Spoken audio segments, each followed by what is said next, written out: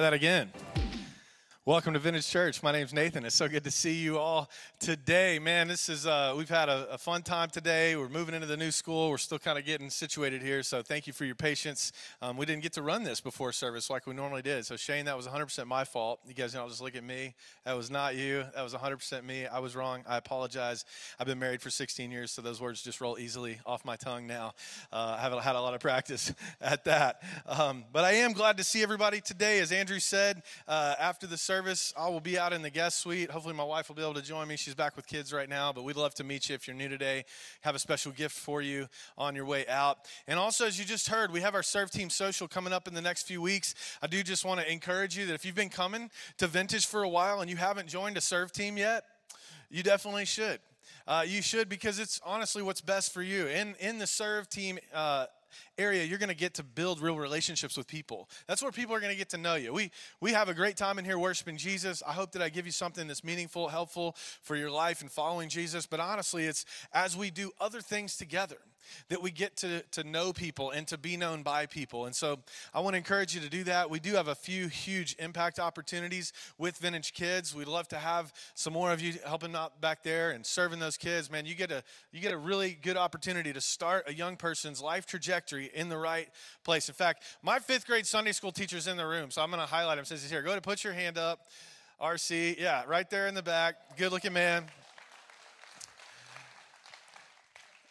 And listen, it takes a village, so it took a lot more than him to get me here, but he was a key part of it. And listen, you have the opportunity to do the same for kids every single week right back there. And also, as you can see, we're a mobile location, and so if you're like, man, I'm not ready to lead or teach anybody, but I can move some stuff around, we'd love to have you join our setup and takedown team.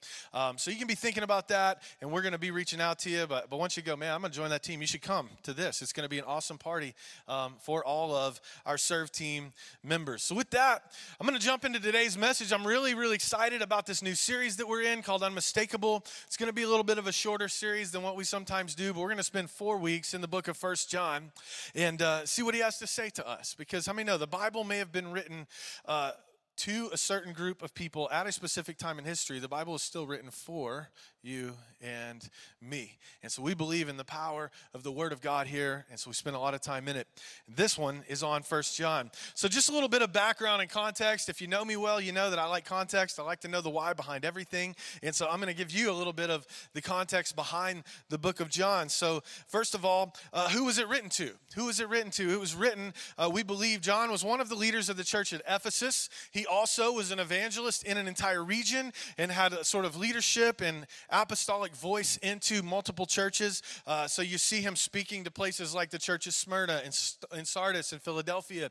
This same John also wrote the book of Revelation. And in that book, in the 3rd and 4th chapter, you see John sort of delivering from Jesus some warnings to 7 different churches. And so we think that when he wrote these letters, and this letter in particular, 1 John, that it was primarily to the church of Ephesus, but we know that it circulated all around. And so John's just trying to help provide some leadership to those churches during that time. And this book was written like many other of the early epistles. Most of them were written by Paul, but this one written by John, and it was written to help address and speak to some very real issues that were happening in the church. Some of Paul's epistles are more written towards the leaders of the church. In this case, John's writing to the church themselves. So they're in this situation where the light had come into the world. They all had the light, so to speak, but they were still struggling with darkness, and they had a lot of questions, John's audience did, and I think there's some of the same questions that we have, like, what does it really mean to follow Jesus? What does it really mean to follow Jesus?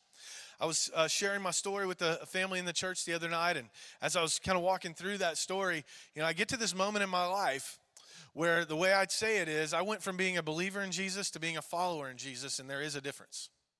There is a difference. You can believe. The Bible says in another place, even the demons believe and fear and tremble. Believing sometimes is not the totality of the issue. The question is, what are you going to do with it? So John's writing to people who are trying to figure out, man, what does it mean to follow Jesus? And by the way, what does it mean to even be saved? What is that? Because salvation in the Old Covenant felt a little different than it did now in the new covenant with Jesus. And so there's just a lot of questions. And honestly, I've lost count of how many times people have come to me and said, Pastor Nate, how do I really know that I'm saved? How can I really be sure of my salvation? And some people will tell me, man, I've really blown it. I've really messed up. I've done a lot of stupid things. I don't even know if God could ever love me. And I have to tell you, I've asked some of those same questions of myself at different points in my life. In fact, I think the reality is those are questions that every person, hear me, every person has to wrestle with. Even the atheist, at some point, every person evaluates, I wonder what happens next. How many of you remember, like as a kid, the first time that you laid awake at night and you were thinking about forever? And you're like, this is scary. What does that mean? What does never end mean? Yeah, I remember that. I remember many nights like that. I still have nights like that. What is this? We all have this sort of wondering inside of us. And I really believe that this call to ask these kinds of questions about eternity is how God leads us back to him. He actually puts these questions in our hearts. What is next? And why do we do what we do now? And how does now relate to then? I think this is part of how God draws all people unto him. Given the chance to surrender and submit starts with asking good questions like, what happens next? How do I follow Jesus? What does it mean to be saved? So here they are. Here these people, and they have this fear of death, and they're wondering about what's going to happen next, and how do we follow Jesus, and all of this stuff. And then John comes along. He says, "Well, I'm going to write to you a letter, and I'm going to try to help you know how to live now in light of what happens next." And so, also in 1 John, he's also writing to correct some thinking. Because there were some people coming around in this new sort of expression of Judaism, which is what Christianity is. It was sort of a new expression of Judaism. And there's some people coming around and they were teaching some things that weren't true. Have you ever heard something not true? And then when you find out the truth, you're like, I'm glad I heard the truth on that.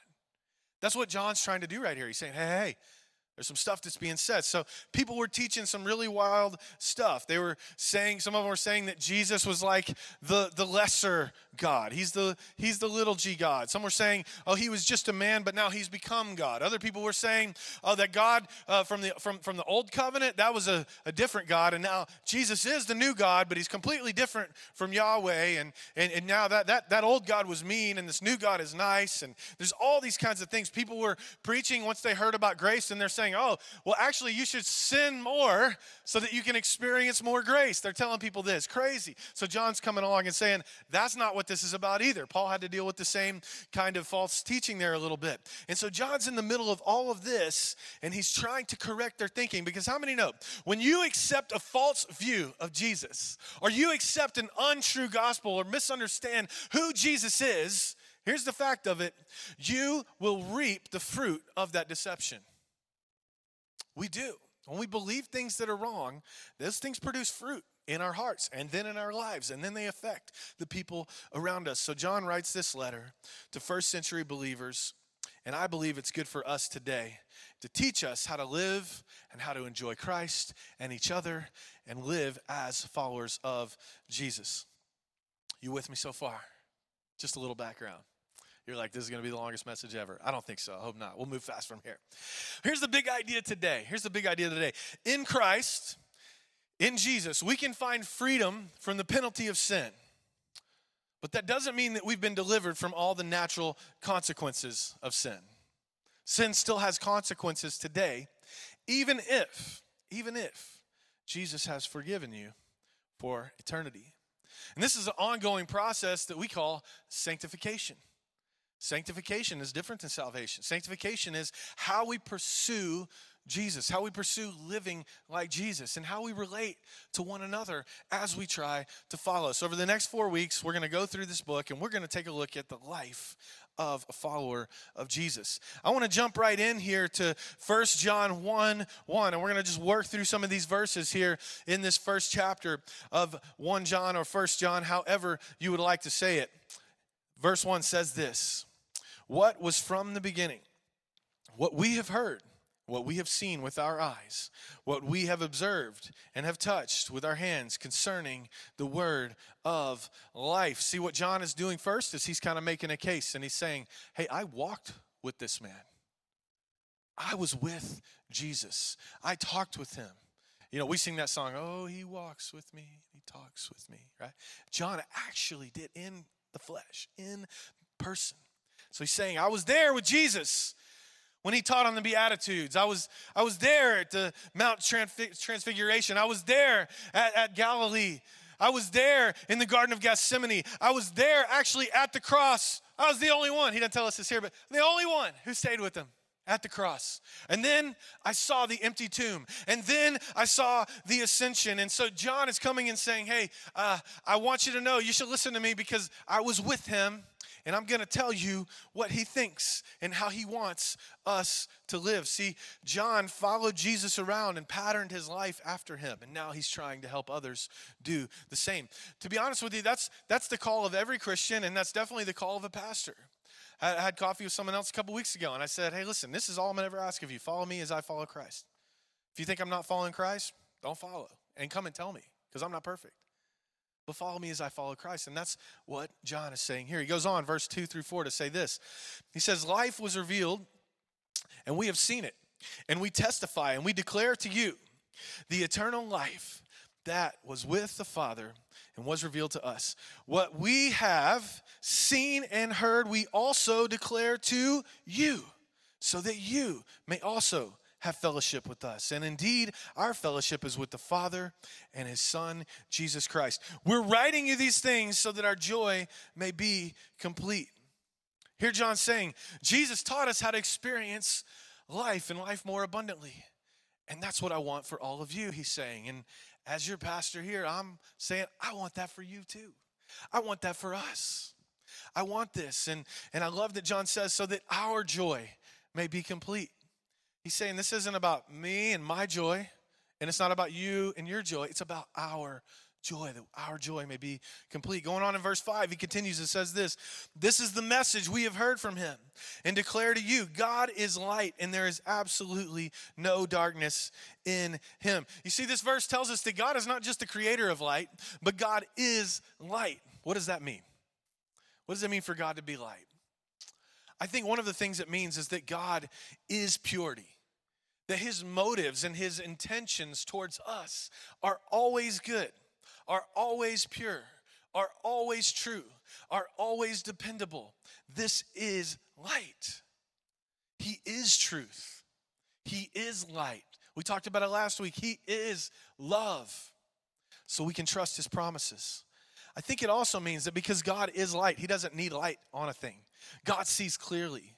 He sees clearly into your life, into your heart, into my life, into my heart.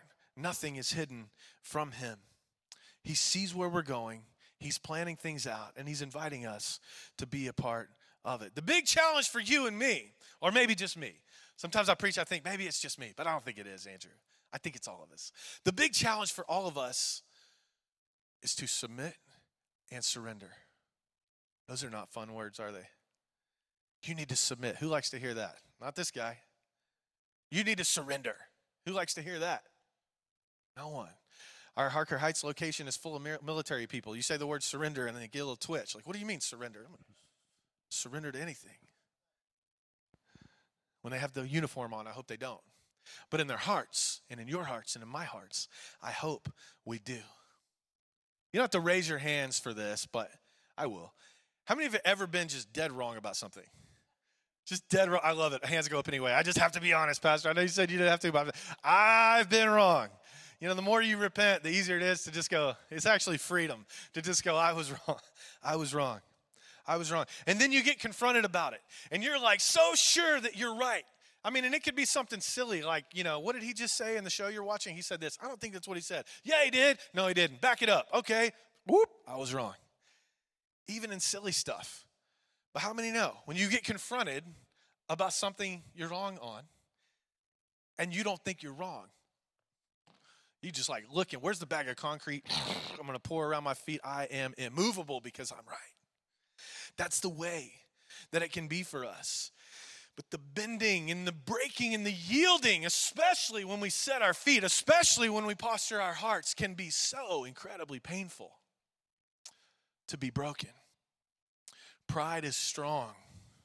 Pride is strong, my friends, and it has deep roots and long hooks. Pride can go far into your soul and tie you up and hold you. And ultimately, the ultimate pride that we all have is a sin of the flesh that fights against the righteousness of God, that says, I'm going to do what I want to do.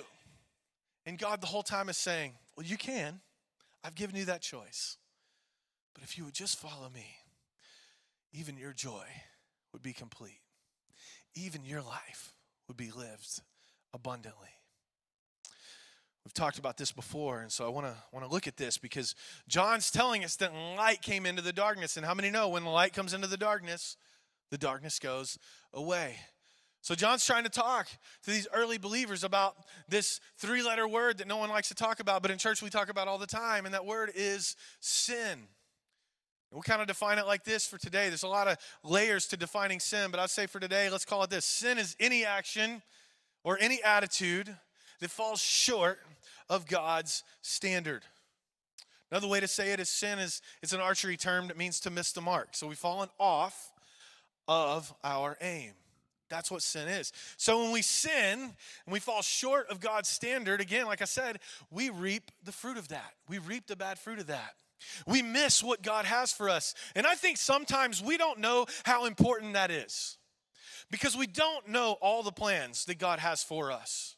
What I do know is that if we follow him in obedience, we will experience the good things that he has for us. And if we don't, we will miss out. And I'll tell you, sometimes when I'm really sitting praying and God's evaluating my heart, the Holy Spirit is going through me, I sense sometimes like that disappointment, like, man, what all might have I already missed out on that God had for me? And it's that thought that makes me something rise up inside of me and say, I don't know what I've missed out on before, but I don't want to ever miss out on anything that God has for me again. But when we sin, we miss. We miss the opportunity. We miss the mark. We sow bad fruit instead of good fruit. I'll be honest with you, I don't want to live life that way. And listen, I also don't want to be one of these hellfire and brimstone preachers that comes and tells you every week that if you don't just live perfect from Monday through Friday, you're going to split hell wide open. That's not the message that I'm coming to tell you. But I do believe that sin is real and it affects every single one of us. And I want to help you and help me to follow Jesus and overcome it. Because there is a truth to this. Those who endure to the end will be saved. Those who overcome will be saved. And the only way we can do that is by fixing our eyes on the person of Jesus, the finished work of the cross, and allowing the Holy Spirit, his gift to us, to empower us to follow him. Sounds like I'm preaching hard. It's because I'm preaching to me too. You know, I don't just do this for you. This is for me too. I'm preaching to my own heart. But in order to be overcomers, in order to overcome sin, we first have to identify it. I mean, no, you can't overcome something if you don't know what the problem is. That's called ignorance. That's called blind spots. That's called deception. You can't do anything with what you don't know about. So you got to know. So let's look at this. I want to look at kind of three categories of sin, and then we'll talk about some good and bad ways that we respond to this. Number one, we have the sin of commission. This is a sin that you commit. This is something that you actively do that is sinful. Then you have sins of omission. And these are sins where we omit doing something, where we don't do what we're supposed to do. That's a sin of omission. And then you have number three, the sin of disposition.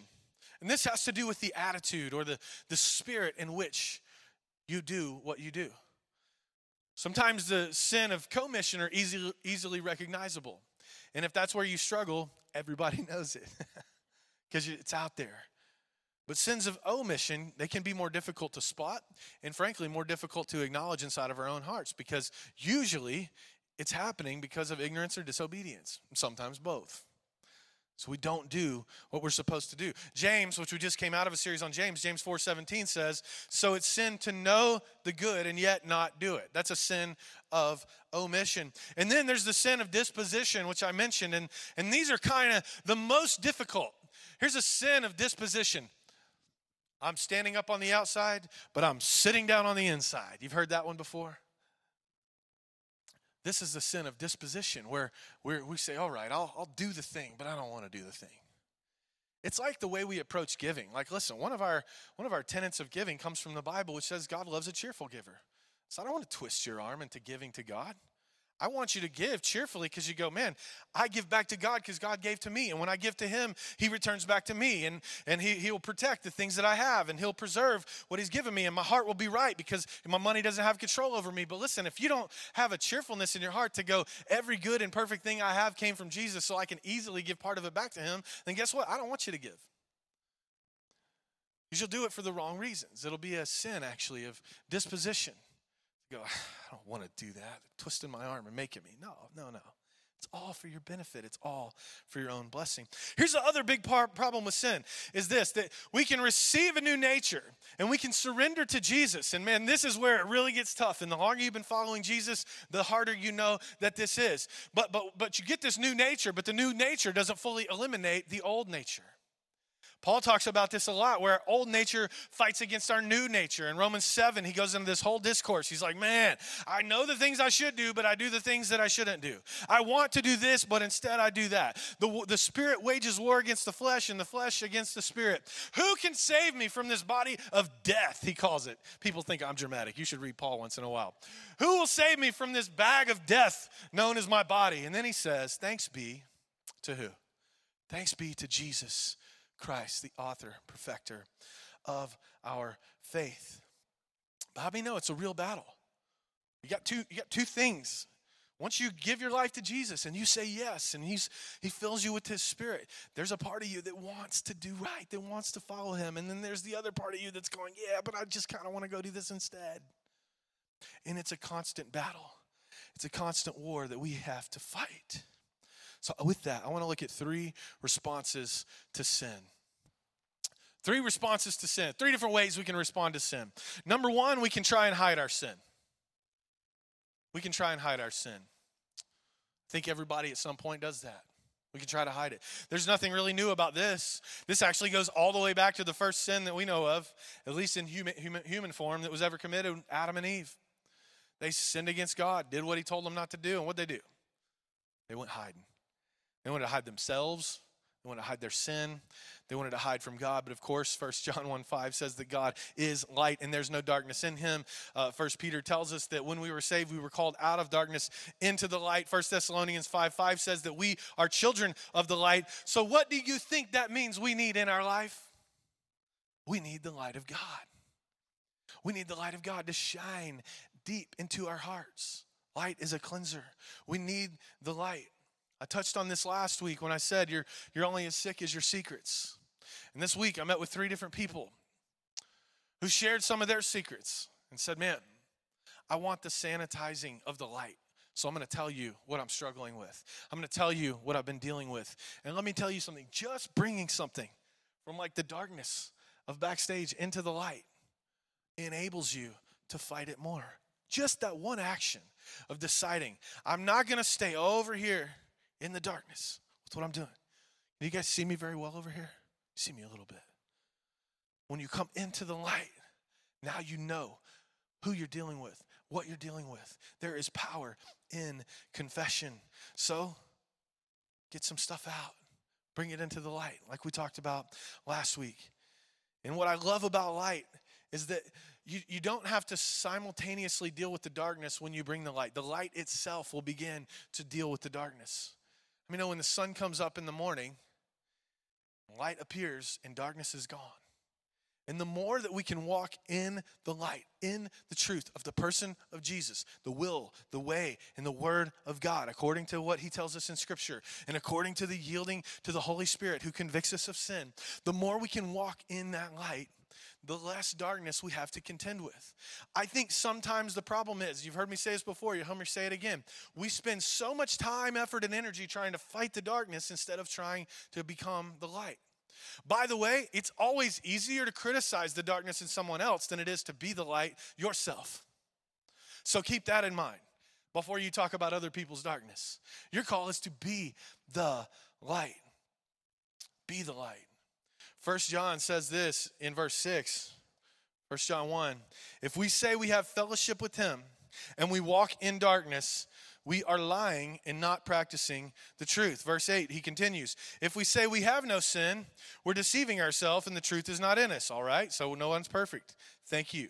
And verse 10, if we say we have not sinned, we make him a liar and his word is not in us. Unfortunately, when we live as dishonest people and we pretend that we have nothing going on, we pretend that we have nothing to hide from, we pretend that there's no darkness inside of us, we don't actually know that we need the light. And so in that sense, we keep Jesus and some of his greatest blessings at bay. And we lose the intimacy with God, and we lose the intimacy that comes with other people. If we could just be people of the light, if we could just be people who walk in the light, which means being authentic, being honest, being truthful, like we talked about with our serve team this morning, like doing what you say and graciously saying what you mean, being that kind of person, we can maintain the intimacy that God has designed for us with other people. In verse 7, it says this, though. If we walk in the light, as he himself is in the light, we have fellowship with one another. And the blood of Jesus, his son, cleanses us from all sin. You know what my least favorite word is in the whole Bible? I'm going to have to start bringing a TD Jakes rag up here, man.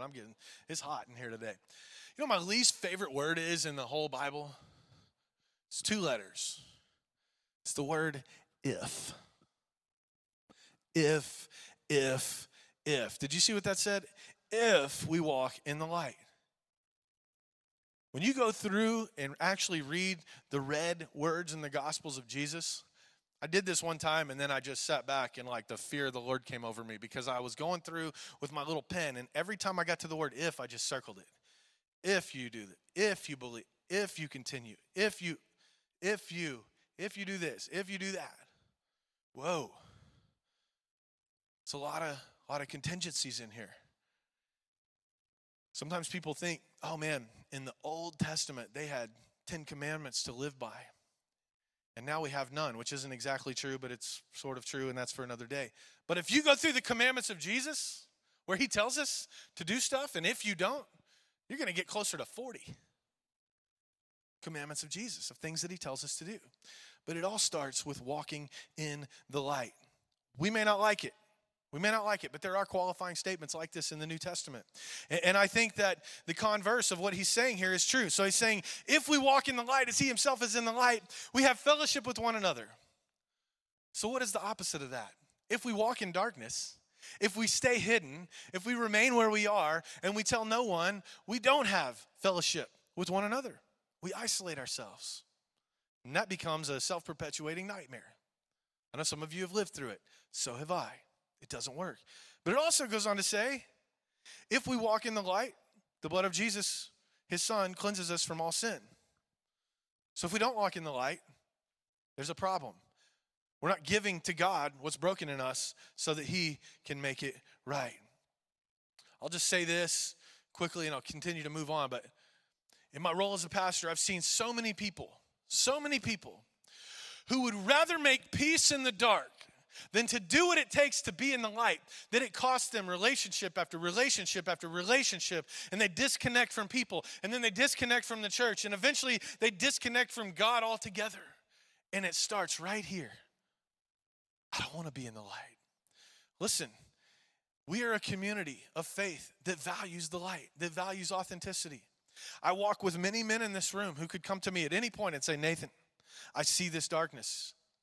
And though I might not like it, I will be grateful for it because I do not want any part of me stuck in the dark. I want to be in the light, and I want it to be in community. Proverbs 28:13 says this, and then I'm moving on to number 2. And the next 2 will go a lot faster. The one who conceals his sin will not prosper, but whoever confesses and renounces them will find mercy. Let me just, by show of hands, who would like to receive the mercy of God?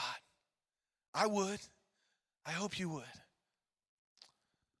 We gain that by confessing. So this gets us to number 2. This is another way we can respond. We can hide it, or we can acknowledge it. We can acknowledge our sin. The Apostle John was dealing with believers who claimed to be in the light, but in actuality, they were still walking in darkness and refusing to bring things into the light. Listen, true Christians are not afraid to confess their sins. I'm just going to tell you that. When you follow Jesus and you go, I really, really want what he has for me, it gets easier and easier to go, yeah, I messed that up. That's why it was real easy for me to say, I was wrong. I apologize. It's all my fault. Because I do it all the time. I'm a professional repenter, I think. I just have to. I can't stay in this place of knowing that I violated something, whether it was with God or with a person, and not do something about it. Verses 7 and 9 here say this in 1 John, if we walk in the light as he himself is in the light, we have fellowship with one another, and the blood of Jesus, his son, cleanses from sin. We just read that. And then it says this. Here's the good news. If we confess our sins, he is faithful, and he is righteous to forgive us of our sin and to cleanse us from all unrighteousness. So here's the dilemma. Here's the big question. Why would we say, God, forgive my sins if he already knows?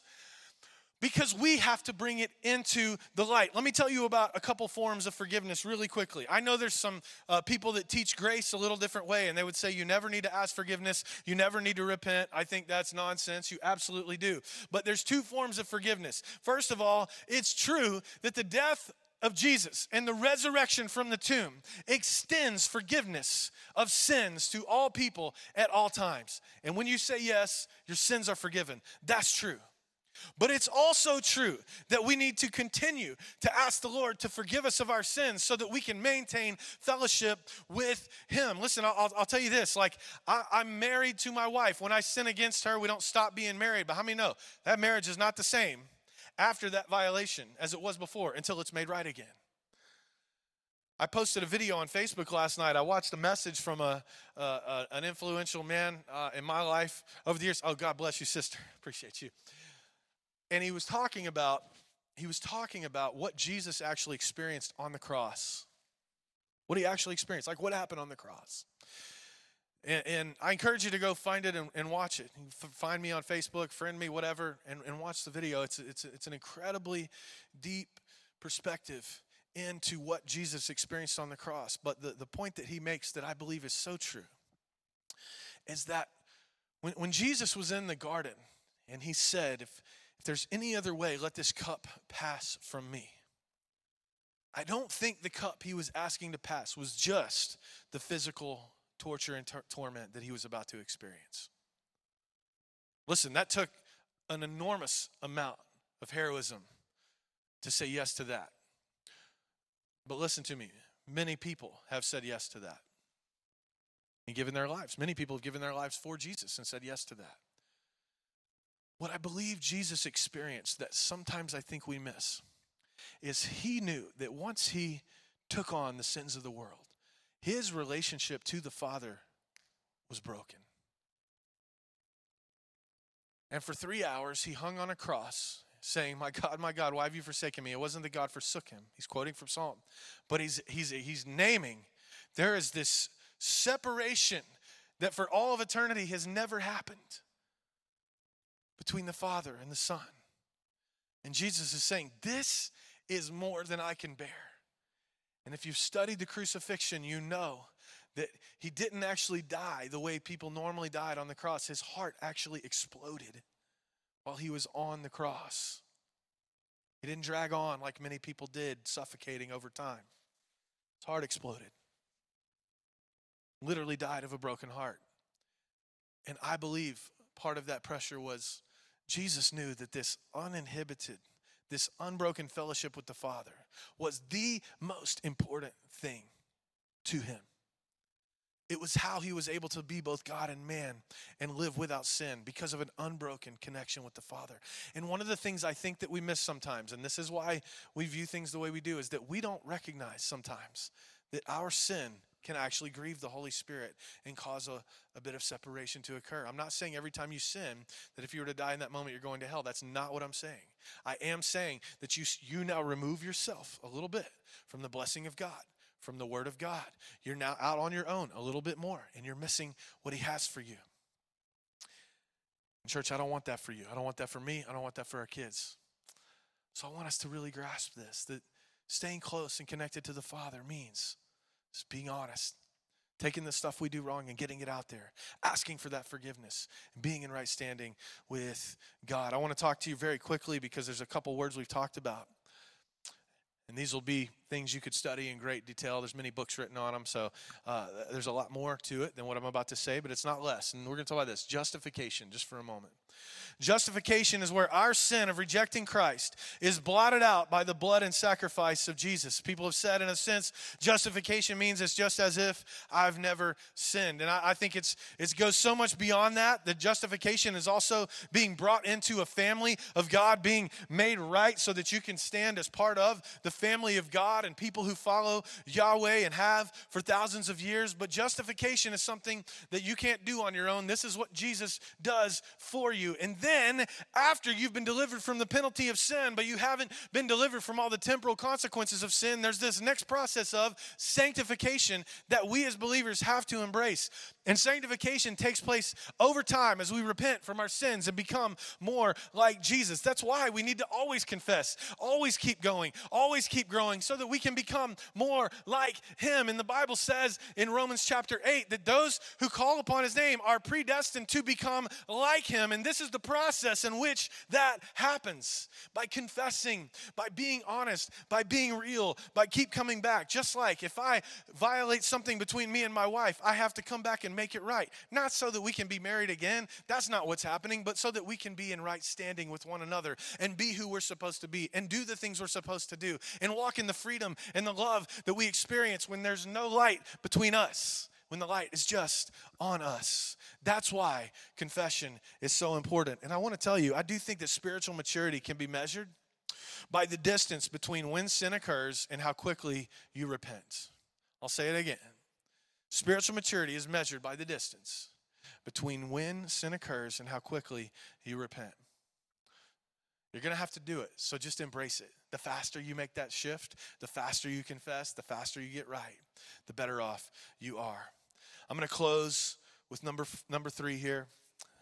This one will go very quickly. Number 3, I want to tell you, church, you can actually conquer sin. I'm not saying you can conquer all of it. I'm not saying you can become totally perfect. We've talked about before Christian perfectionism as math, right? Get better at first grade, now you can do 5th grade, then you can do 10th grade. You become perfect in small ways as you grow, but you can absolutely conquer sin. 1 John 2:1 says this, "My little children, I'm writing you these things so that you may not sin. But if anyone does sin, we have an advocate with the Father, Jesus Christ, the righteous one." Listen. You don't have to be subject to the tyranny of sin. If you've got hurts, habits, and hang-ups in your life that are causing separation in your relationships between maybe you and your spouse, or you and a friend, or you and someone else, or maybe you're not quite ready yet to take that step and even join this church because of something that's happened somewhere else. Maybe there's something that needs to be made right. Maybe there's something that needs to be brought into the light. But I believe that we can live victoriously. And I think John tells us how to do that in chapter 2, but of course you'll have to come back next week for that part. I know today was heavy, but there's a lot of victory for us as we follow Jesus. And again, we're going to get into that next week. As for the question of your own salvation, how do you know? Well, a lot of people debate this. Did God choose you? Did you choose God? Can you lose it like you lose your car keys? Here's what I'm going to tell you. I've come to believe about this. Heard a great preacher by the name of J. Vernon McGee. Maybe 3 of y'all in the room ever heard of him. He said this one time, and I thought, that makes so much sense. He said, "I believe in the eternal security of the believer. And I believe in the eternal insecurity of the unbeliever." So cue the Journey song, "Don't Stop Believing." That's what I believe. You keep believing, active belief. You keep following, active following. You're secure in Jesus. That's all I know. And if you don't, and if you won't, think your future is insecure. Think your future is insecure. So the question is, are you a believer or not? Do you want to follow or not? That's the question. Go ahead and bow your heads with me as we pray. God, I thank you for your word. I thank you, Lord. Sometimes your word cuts us open, and sometimes it breathes light and life, but it's always what we need. It's always right on time. And it is good. It's good to correct us, to exhort us, to encourage us. God, I'm thankful for it. And Jesus, I thank you for your sacrifice. We touched on it today, but God, we thank you that you came in human form, humbled yourself with the humility of humanity, left your throne in heaven to become like us, to face what we face, to be what Hebrews calls our forerunner, to go before us, so that now we have somebody who already did it, that we can follow, that will give us the same power that you had.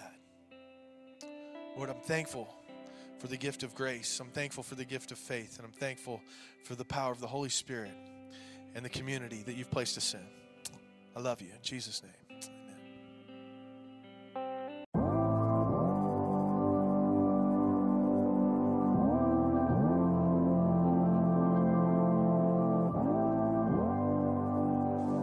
Thank you for listening to this message. You can stay connected with us at Vintage.Church or on Facebook by searching Vintage Church TX. At Vintage, we believe church is more than a place or a weekend activity. It's a spiritual family where Jesus is the center of our lives personally and our relationships collectively. If you're in the Liberty Hill area, we would love to have you join us this week. You can learn more about us, our service time, and plan your visit by visiting Vintage.Church/Liberty Hill. We hope to see you soon.